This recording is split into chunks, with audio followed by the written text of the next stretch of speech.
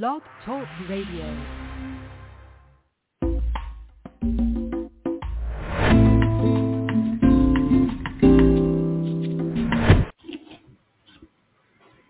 Hi, everybody. This is Silvio Canto in Dallas, Texas on Thursday, April the 27th, and welcome to our commentary.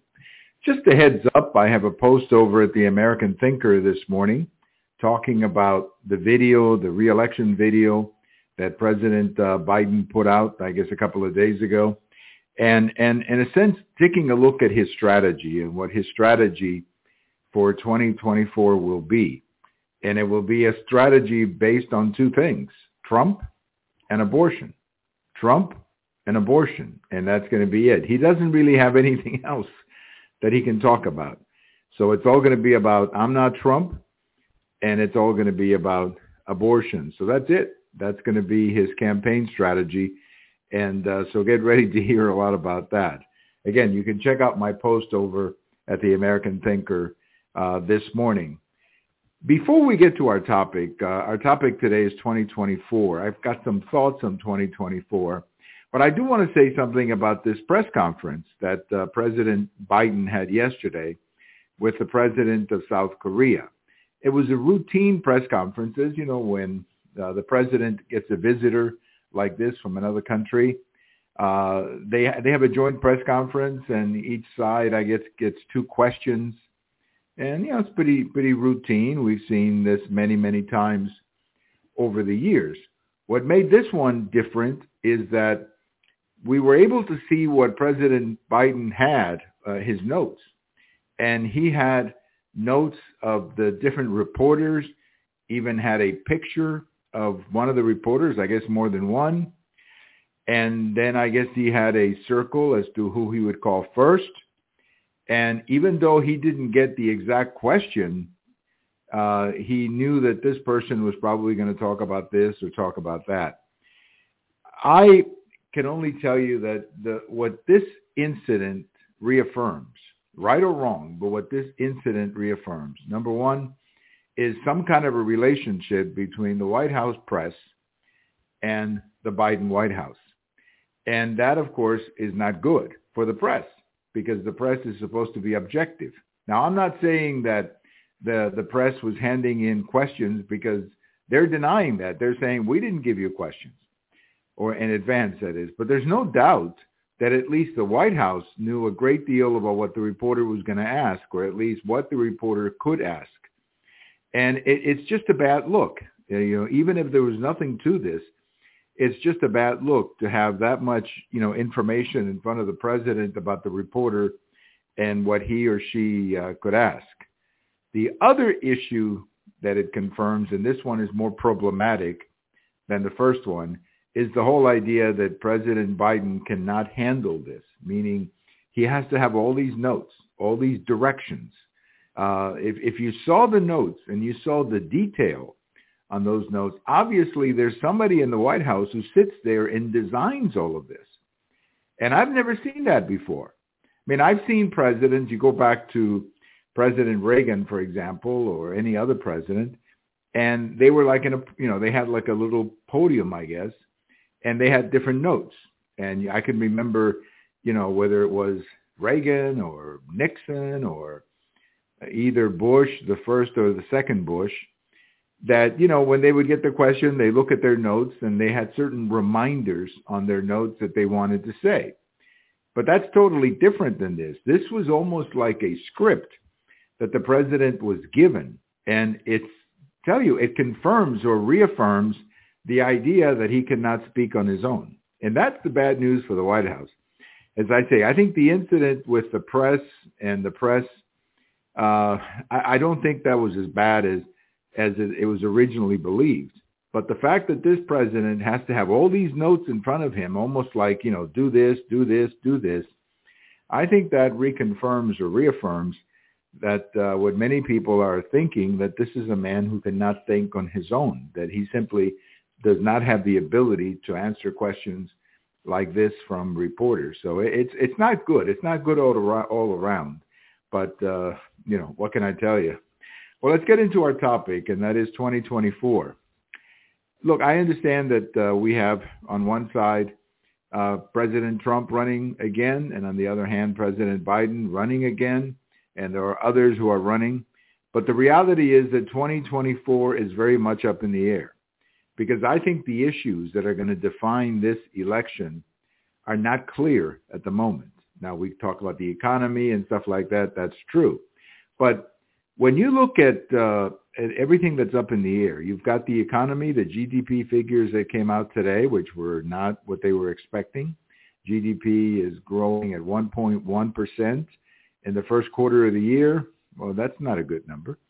When you have the inflation figures, when you have the border, when you have inflation and the price of gasoline, and then, of course, the situation, the international situation, Ukraine, Taiwan, you have these trade deals that are being made by China and Brazil, where they're dumping the U.S. dollar.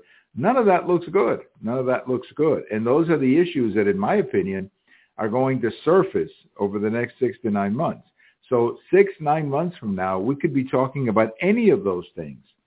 If there's a recession, for example, or if Taiwan and China go at it, or if Ukraine falls apart. I mean, the truth is Ukraine could fall apart. You know, we thought that things in Ukraine were going a lot different than what they really are. So Ukraine could fall apart. So what are you going to do? You're just going to let the Russians overrun Ukraine? You know, that's not that's scary, but that's what could happen. So all of these issues up in the air, and no one really knows what's going to happen over the next 6 to 9 months. I give you a couple of historical examples to make my point. Back on this day in 1979, you know, if you go back to April 1979, President Carter was a year and a half away from his reelection campaign. And, you know, at the time, his situation was a little weak, but he was holding his own on whether or not he would be reelected. And then starting in the summer of 1979 and really practically going all the way over to the election 15 months later, it just seemed like there was one bad news after another. You know, one headline, bad headline after another. And then finally he lost his bid for reelection because the American people were just sick and tired of everything going bad.